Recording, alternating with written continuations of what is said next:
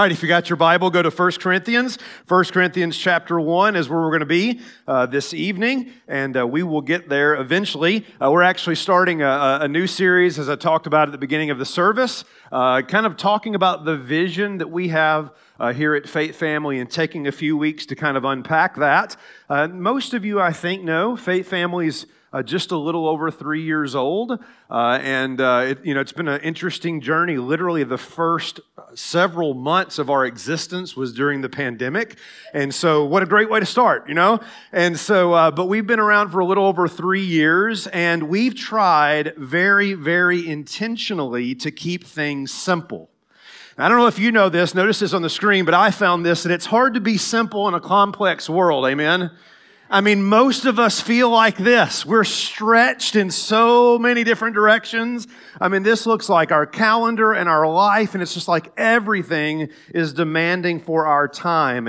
And certainly, I've been around church all my life, and I have found that even church tends to demand all your time.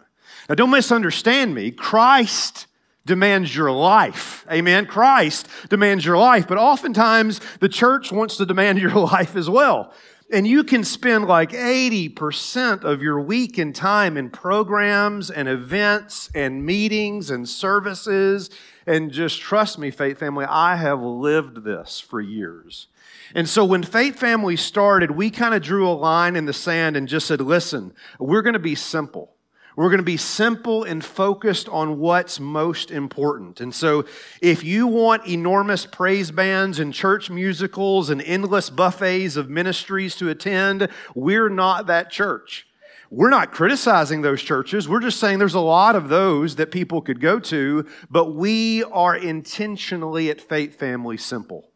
And we want to focus on the important things biblically and not assume that activity equals spirituality, right? That just because I'm really busy in church, I must be really living for the Lord. That's a very dangerous way of thinking. And one of the things that really stuck out to me, this has been some time ago that I read this. It's a book. I recommend it to you. By the way, long introduction tonight, so just bear with me.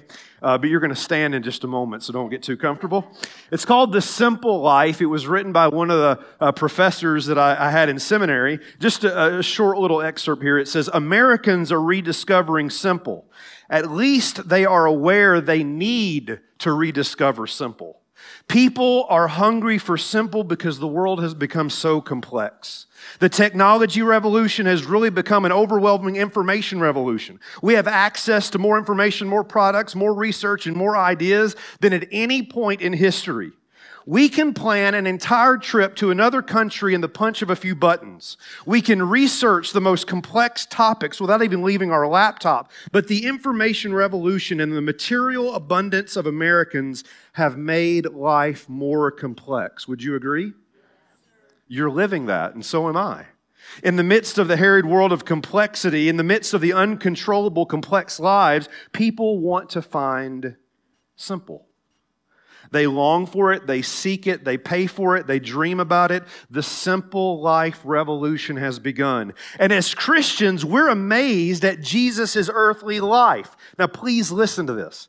Despite the demands of the entire world on his life and time, Jesus found time to spend with his closest friends, his disciples. He found time to greet and hug little children. He found time to give one-on-one attention to those in need. He found time to listen patiently to those who desperately needed someone to hear their deepest longings. We know that we cannot replicate all that Jesus did, but we can pattern our life after his. Listen. His life was many things, but it was clearly simple. He kept his focus and managed his time on what really mattered. And so should we.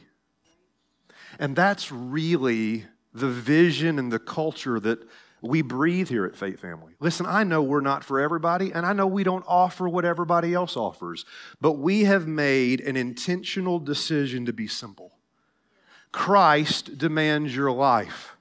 The church doesn't have to demand your life so that you can actually have time, here's a thought, to live on mission for Jesus.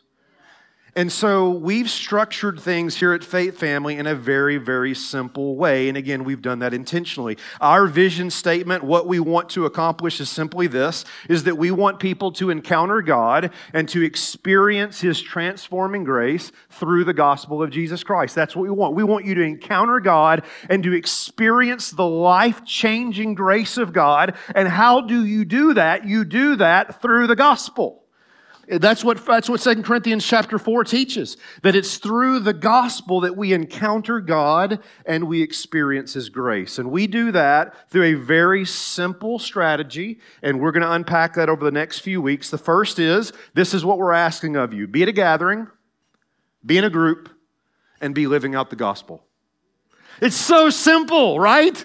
Intentionally so. We want you to be at a gathering, we want you to be in a group, and we want you to be living out the gospel, to pattern the simple life of Jesus and actually have time not to serve on 15 committees. Gross. And all God's people said, amen. Who wants to serve on 15 committees?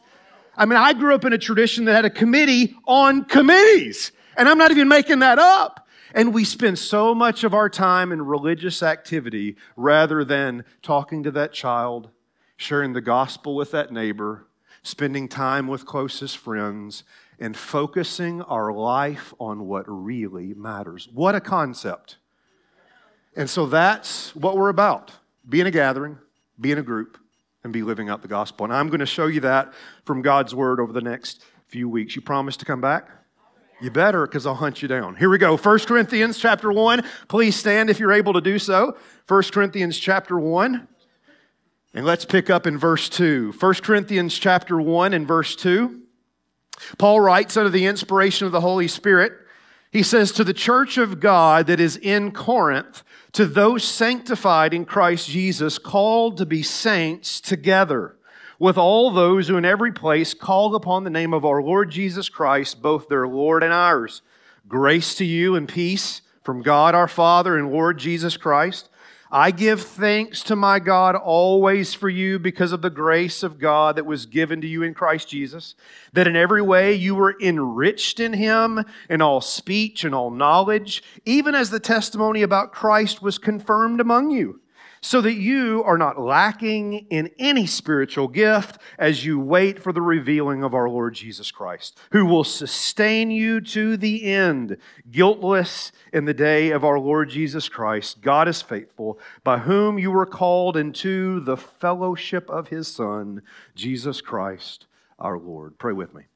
God, help me tonight to teach your word. Help us catch this vision that your word gives us. And Lord, we want your Spirit to convict us, to conform us, and to bring us to understanding to the things you've called us to, the things that really matter.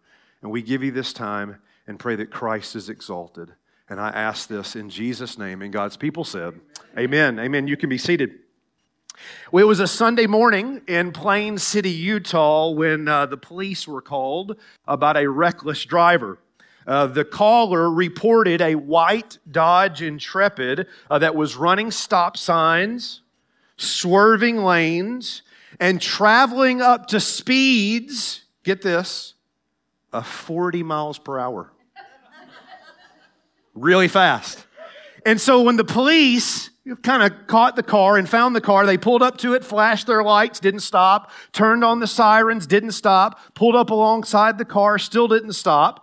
In fact, here is the actual video of the incident that took place, and I want you to watch it very carefully and see if you notice anything really strange that happens at the end. So here's the police footage, here's the video, where they come along behind this white Dodge Intrepid that's traveling at this overwhelming speed, 40 miles per hour, and then when they get to the end of this road, you'll notice that it kind of darts into this gravel driveway, and I want you to watch really closely to what happens at the end and see if it's what you would expect. Look at this. That's not what you expected, is it, right?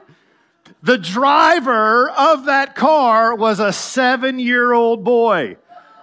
A 7-year-old by the name of Preston Scarborough.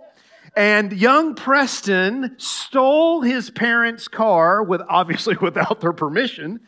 And you might be wondering, what would lead a 7-year-old to steal his parents' automobile? Well, as you can imagine, the police questioned him as to why he did this, and his answer was not what you would expect it to be. He didn't steal the car because he was mad at his parents. He didn't steal the car because he was trying to run away from home. He didn't steal the car because he just wanted to experience the thrill of the open road. This is what he told the police, quote, "I stole my parents' car because it was Sunday and I didn't want to go to church." Now be honest. Have you ever felt like Preston? Be honest. Now most of you have not resorted to Grand Theft Auto to avoid church. But every one of us knows that feeling of just not wanting to go. And listen, please understand me. Don't misunderstand what I'm saying. And I'm not talking about legitimate reasons why you might not go. Sometimes you're sick. Sometimes you're traveling. Of course, there are legitimate reasons why you might not be at church. I'm talking about those reasons when you just really don't want to go. You're making up excuses like, the Vikings are on TV. Don't you know? Yeah, this is opening weekend of NFL season. I can skip. Or Pastor, you don't understand, I was up so late last night. I'm just so tired. To which I would say, that's why we offer Saturday night. You have no excuse, all right?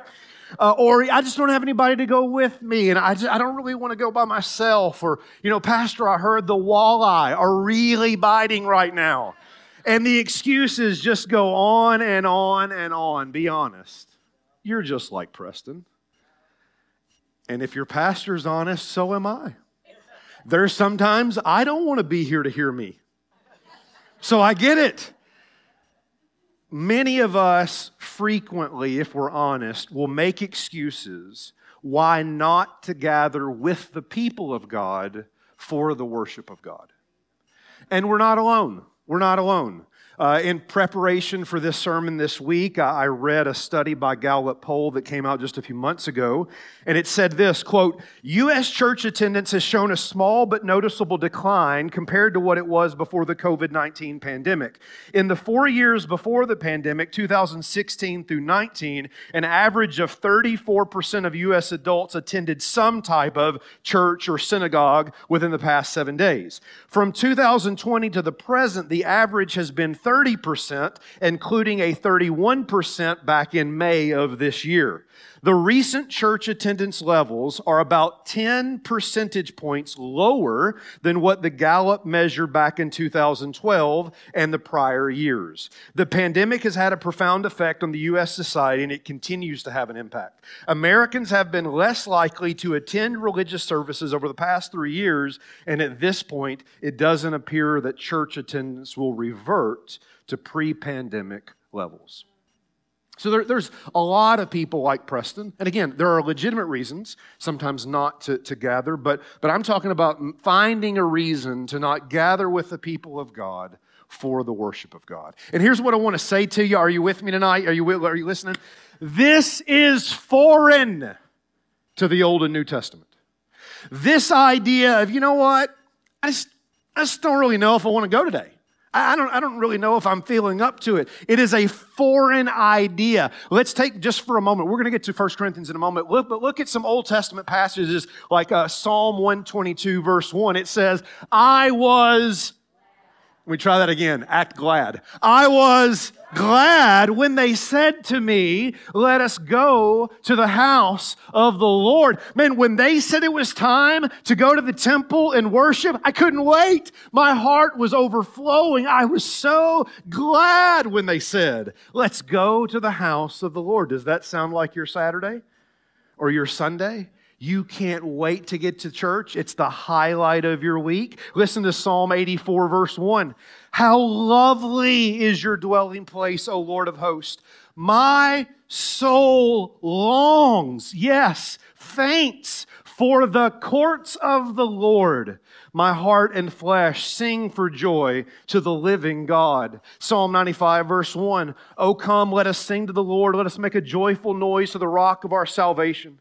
Let us come into His presence with thanksgiving. Let us make a joyful noise to Him with songs of praise. For the Lord is a great God, a great King above all gods. And that's just a sample of the Old Testament. And I know what some of you wannabe theologians will do. That's the Old Testament, right? We're not under the Old Testament. Well, I love what Derek Kidner in his commentary on the Psalms writes. He says, quote, what Jerusalem was for the Jew, the church is for the Christian. What Jerusalem was for the Jew, the church is for the Christian. In fact, he goes on to say, how much more full of joy we should be that we gather in Christ.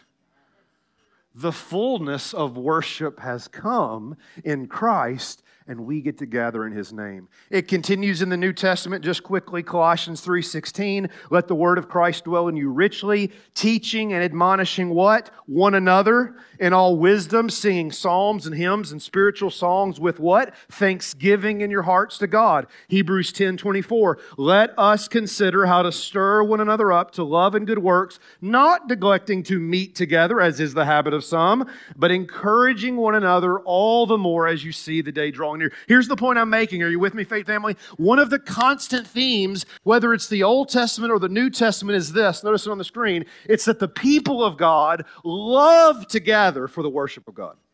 The people of God love to gather for the worship of God. They can't wait to get to church. They can't wait to get to that community that is gathered in Christ, where together they praise His name. And the Apostle Paul loved the local gathering.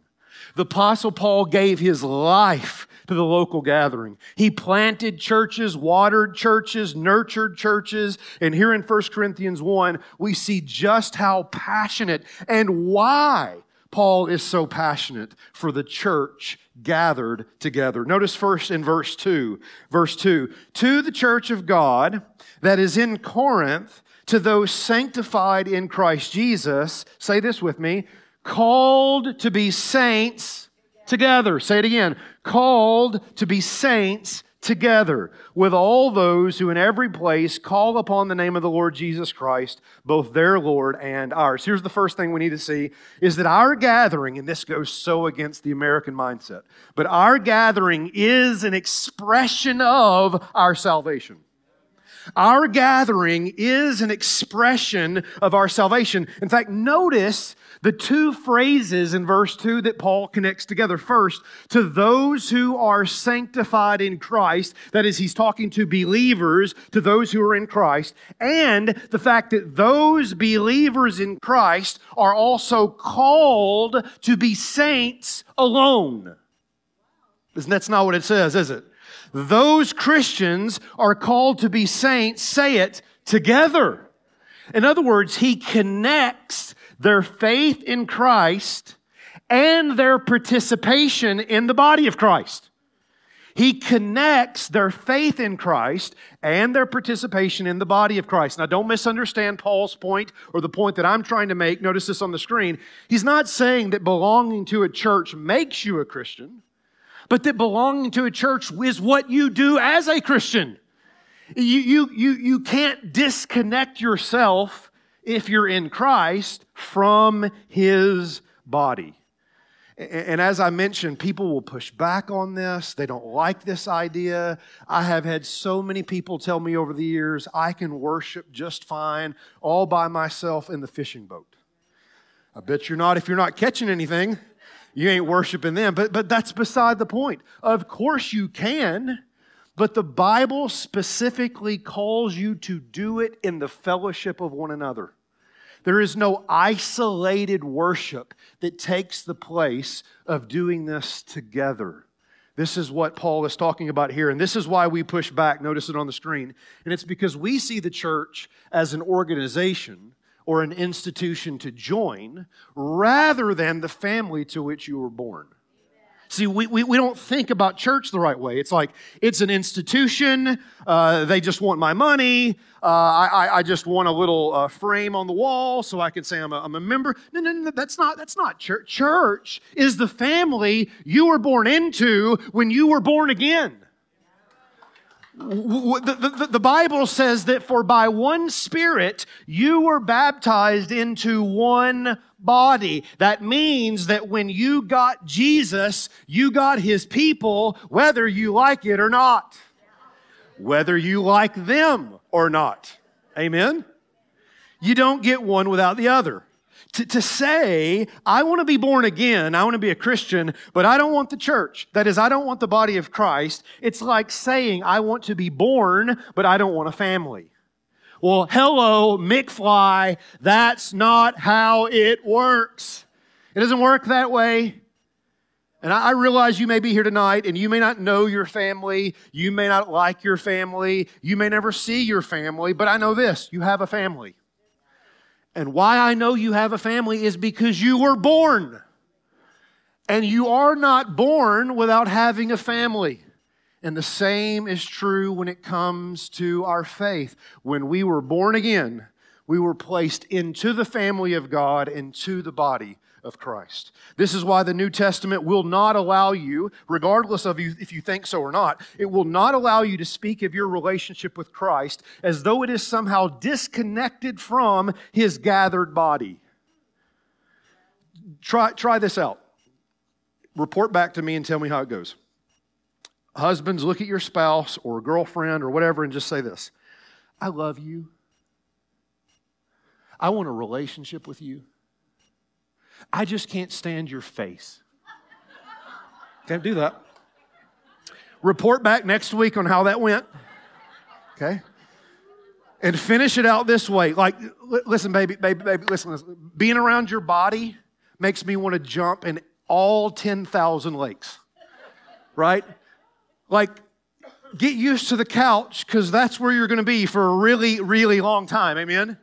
I mean, she is going to be madder than a piano player in a marching band. You'll figure that out later, right? Because you are essentially saying, I don't love you. You're essentially saying, I don't love you. When you say, I love Jesus, I just can't stand your body, you are essentially saying to Jesus, I don't love you. Because you do not get Him without all of Him, which includes the very body He died to save. Paul says, those that are sanctified are called to be saints, again, together. And again, people will push back and they will say, well, yeah, I belong to the universal church. And if you don't understand that terminology, the universal church is all Christians everywhere, right? Like the church isn't just right here in Apple Valley, amen? The church is all over the globe. And I belong and I love that universal church. I just don't want to be a part of a local gathering. Look at verse 2 again. To the church of God that is in, say it, Corinth. Paul is writing to a local church. He's not writing to the universal church. Oh, it certainly applies to those who are, verse 2, in every place call upon His name. But he's writing specifically in terms of the saints that are called to be together to those saints in Corinth, in a local gathered place. In fact, the Bible does not separate the universal church from the local gathering because the universal church is nothing more than the sum of all the local gatherings. Okay, there is no gathering of the universal church. There'll be one day in heaven, amen? But until then, the only gatherings of the church happen in local communities. And of course, all the things that the Scripture teaches in terms of the church make sense only with this understanding, right? When Jesus talks about taking an issue of reconciliation to the church in Matthew 18, He's not saying take it to every Christian everywhere throughout the world. No. He's saying you take it to where you are gathered. When it talks about submission to church leaders in 1 Timothy 5, he's talking about submitting to the church leaders where you belong. He's not saying you must submit to every church leader all throughout the world. It's not the point. Or when Paul tells pastors to shepherd the flock in 1 Peter, when Peter says that, 1 Peter 5, that doesn't mean my responsibility is to shepherd every Christian throughout the world, but to shepherd those who gather here at Faith Family. So the point is, notice this on the screen, genuine salvation, those that are sanctified, expresses itself through church participation, called to be saints together, through a local congregation, Corinth. Do you see that in verse 2? Let me say that again. Genuine salvation, sanctification, it expresses itself in church participation, called to be saints together, in a local congregation, Corinth, Apple Valley, Rosemount, Egan, and on we would go. Here's the second thing we should see. Pick it up in verse 4. I give thanks to my God always for you because of the grace of God that was given to you in Christ Jesus, that in every way you were enriched in Him in all speech and all knowledge, even as the testimony of Christ was confirmed among you, so that you are not lacking any spiritual gift. Here's the second thing I want you to see, is that our gathering encourages our spiritual growth. Our gathering encourages our spiritual growth. Paul gives thanks to these Corinthians, and what does he give thanks for? He gives thanks because in their gathering together, what has happened? Listen, they have, quote, been enriched in Christ in speech and knowledge, and they are not lacking in any spiritual gift. In other words, Paul is saying that one of the reasons I'm so thankful that you are gathered and that you're being saints together is that I'm seeing spiritual growth happen among you. I'm so excited as I planted you and birthed you and was a part of nurturing you and spent, I actually got to go to Corinth last year. And I spent like a year and a half with you. I'm so thankful because I'm seeing growth. And that growth is happening as you're called together. The late R.C. Sproul, gotta love R.C. Sproul, right? R.C. Sproul wrote this: "It is both foolish and wicked to suppose that we will make much progress in sanctification if we isolate ourselves from the visible church. Indeed, it's the commonplace to hear people declare that they don't need to unite with a church to be a Christian. They claim that their devotion is personal and private, not corporate. This is not the testimony of the great saints of history. It is the confession of fools." Tell us how you really think, R.C. Sproul. And I know people will always say, yeah, but listen, the reason why I don't go to church, you ever heard this one, is because the church is full of hypocrites. You ever heard that? Some of you remember my response to that. My response when somebody tells me the church is full of hypocrites is this: there's always room for one more. We've got a few empty chairs, and all hypocrites are welcome here. In other words, listen, notice this on the screen, Faith Family. The church is messy. Amen. Trust me, from 25 years of experience, the church is messy. And why is that? Because it's filled with messed up people. So if your life is inconsistent, we'll join a group of others whose lives are inconsistent. All right? All hypocrites are welcome here. Except the true definition of hypocrites is not somebody whose life is inconsistent. A true definition of hypocrite is someone who doesn't acknowledge their life is inconsistent. When we come together and say, my life is a mess, it doesn't always line up. Man, it's the Lord who's going to finish this work in me, not me. That's not hypocrisy. That's just truth. And so listen, Paul is saying here is that this is messy, but I've seen growth.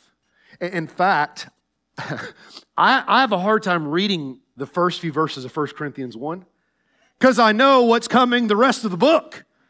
Like what's coming the rest of the book is a church that's drifted from the truth into human philosophy, is divided over sexual immorality. They have lawsuits against one another in the church of Corinth. They have mocked the Lord's Supper to the fact that some are ill, some have sick, and some have even died. They're misusing their spiritual gifts by saying, my spiritual gift is greater than yours. I'm better than you are. And Paul just says, 1 Corinthians 13, shut up.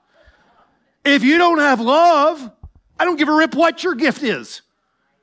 You could have the ability to speak with the tongues of angels.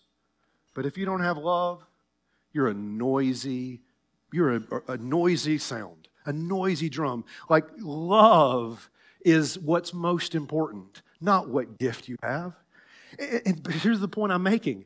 This is a messed up church. But Paul sees spiritual growth. Paul sees that they are being enriched in Him in speech and knowledge and not lacking in spiritual gifts. In other words, Paul sees that in their gathering, they are growing.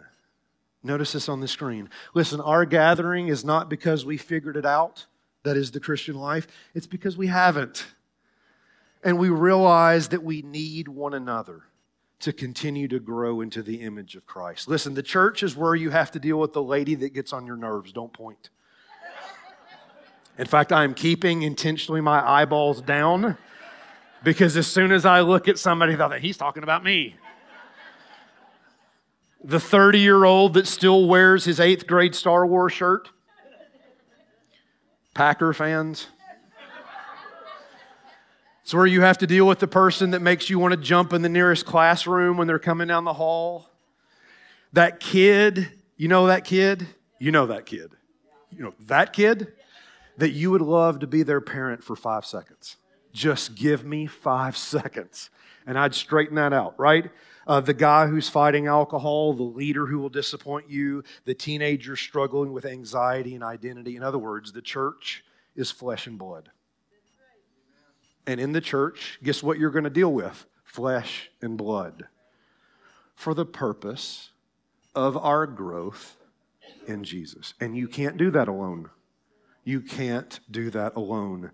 This will preach right here. This is worth your price of admission, and I'll move on. Notice it on the screen. Listen, it's often the reasons we leave a church that are the reasons we need the church.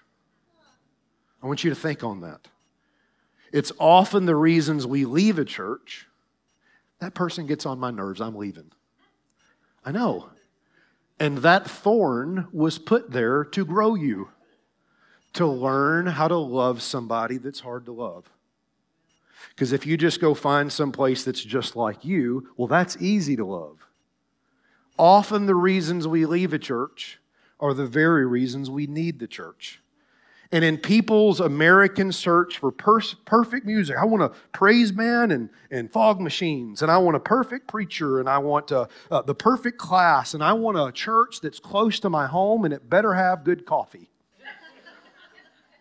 And here's the point. Notice it on the screen. In the search for the perfect church, you've actually failed to see it's you that needs to be perfected. The search isn't for a perfect church. The church is here to help us be perfected in Christ. That we would be enriched in knowledge and speech, not lacking in spiritual gifts. Charles Spurgeon wrote, "All who have given themselves to the Lord should, as speedily as possible, give themselves to the Lord's people. You that are members of the church have not found it perfect, and I hope that you feel almost glad that you have not. If I had never joined a church till I found one that was perfect, I would have never joined one at all. And the moment I did join it, if I had found one, I would have spoiled it. For it would not have been a perfect church after I had become a member of it, but still, as imperfect as it is, the church is the dearest place on earth." Our gathering is an expression of our salvation. Our gathering is a means of our spiritual growth. And then finally this evening, verse 7, the last part of verse 7. As you wait for the revealing of our Lord Jesus Christ, verse 8, who will sustain you to the end, guiltless in the day of our Lord Jesus Christ. God is faithful, by whom you were called into the fellowship of His Son, Christ Jesus, our Lord. Last point is that our gathering is how we endure in our faith. Our gathering is how we endure in our faith. It talks about He will sustain you to the end, guiltless in the day of our Lord Jesus Christ. The flow of thought in this is that we are called to be saints together. We are being enriched, that is, we're growing in Him together, and we will do that until the end. Listen, dear family, I love you dearly, faith family. The Christian life is not a decision that you make and then you're done. The Christian life, biblically described, is a race that gets really hard to run. I mean, really hard to run. And there are days you're just like, I'm out. Or a war, a battle that is being fought. These are biblical imagery talking about the Christian life, running the race and fighting the war like a good soldier, Paul tells Timothy. That is, there is a daily and weekly battle to continue to believe. And so what has God done? By His grace, He's given us a community of other Christians to help us persevere to the end. So that when you start limping, someone says, you ain't going out.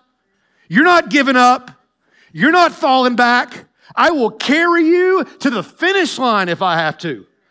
I don't care if we're all limping across the line. We're getting there together.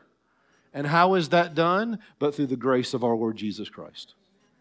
It's not our strength that's getting us to the finish line. It's He's that's sustaining us. But how is He sustaining us? Through one another. That is why the author of Hebrews says, Hebrews 10:24, let us consider how to stir up one another to love and good works, not neglecting to meet together, as is the habit of some, but encouraging one another, and all the more as you see the day drawing near. That is a plea to continue to gather, to continue to be together, because without that you might give up. And God has ordained not only the ends to get us to the end, but the means to get us there. And the means to get us there, well, you're looking at them. It's the body of Christ called to be saints together. A few quotes and I'm done. Dietrich Bonhoeffer, many of you may have heard of him. He was a German pastor. He was a professor also in Berlin back in the 30s and 40s. And after the school was closed by the Nazi police, he was arrested, faced enormous trials as a Christian. He wrote an incredible book. Many of you have read it. If not, you should read it. And it's simply called Life Together. Life Together by Dietrich Bonhoeffer. And in it he writes this, quote, God has willed that we should seek and find His living word in the witness of a brother, in the mouth of a man. Therefore, the Christian needs another Christian who speaks God's word to him. He needs him again and again when he becomes uncertain and discouraged, for by himself he cannot help himself without blamed truth. He needs his brother, a man, as a bearer and proclaimer of the divine word of salvation. He needs his brother solely because of Jesus Christ. The Christ, this is the known quote, the Christ in his own heart is weaker than the Christ in the word of his brother. His own heart is uncertain. His brother's is sure. Martin Luther said this, at home in my house there's no warmth or vigor in me, but at church when the multitude is gathered together, the fire is kindled in my heart and it breaks its way through. You ever come to church cold? I don't mean like temperature-wise, like your heart's cold and you left softened because of being with the people of God and the worship of God. And then finally, Charles Spurgeon, he was visiting a man one day on a cold winter day. They were sitting together by the fire, and Spurgeon said, my dear friend, I've noticed you haven't been at church in a while. And the man said, I don't think it's important. It's not necessary. And Spurgeon walked over, many of you may remember this, not that you were there, you remember the story. Spurgeon walked over to the coals that were in the fire, and he spread them all out and slowly watched them go cold, burn out. And Spurgeon simply said this, that's what happens when you isolate yourself from the people of God. Together we keep the fire burning. I do everything I can to get in your beautiful face. You paid me to say that, right? In your beautiful face every single week to fire you up. Don't quit. Don't give up. Keep going. It's worth it. Jesus will get you there. I know it's hard. That keeps us going, sustains us to the day of our Lord Jesus Christ. Faith family, we need one another. We need one another. God has designed the local church through the preaching of His Word, through relationship with other believers, through accountability with one another, to keep the faith until Christ comes. And that is why in our simple strategy at Faith Family, one of the things, we don't ask you to do a lot, but one of the things we ask you to do is be at a gathering. Be at a gathering. We're called to be saints together, gathered together. Be at a gathering. And at the very end of our service, I'll share just a few things about our gathering. But that's what we ask you to do, is to be at a gathering that you might express your salvation, that you might grow spiritually, and that you might endure to the end. I know you can relate to Preston. I know you can. That lack of desire of wanting to gather with the people of God for the worship of God. And my prayer is that today you'll be reminded as to just how important our gathering is. It's an expression of your salvation, a means of your spiritual growth, and a weekly encouragement to keep enduring in the faith. And listen to me. If that's not enough to remind you of the importance of this gathering, listen to this final verse. Acts 20:28. Pay careful attention to yourselves and to all the flock in which the Holy Spirit has made you overseers, to care for the church of God, watch, which He obtained with His own blood. Look at this on the screen, Faith Family. Our gathering is more than a privilege.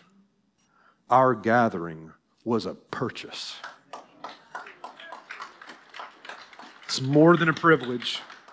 It's a purchase. For the church was purchased through the blood of Christ. And that is why it is worth gathering together.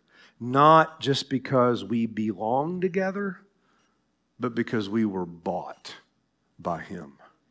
And all God's people said, amen. Let's pray. God, thank you for your word to us this evening, because we can all be like Preston. We've all been there. I've been there.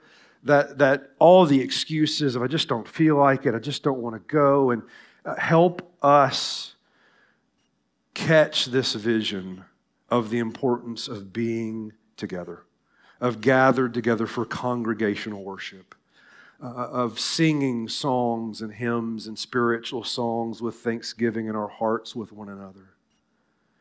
Not neglecting to gather as some have, but encouraging one another, stirring one another up to love and good works. Oh God, inflame in us, burn in us this desire of, I was glad when it was said of me, let us go to the house of the Lord. I couldn't wait. As imperfect as she is, as messy as we are, as messed up, just like the Corinthians, as Faith Family is. This is the dearest place on earth. Because you purchased us with your own blood. And that's now what we will remember as we enter into a time of communion. And so God, help us, as we tend to think when we come into communion about what the cross did for our individual salvation. Help us also remember today what the cross did for our fellowship together. That it was the cross that purchased the body of Christ. So be with us now as we take this time to remember and reflect on the gospel and the elements of communion. In Jesus' name, amen.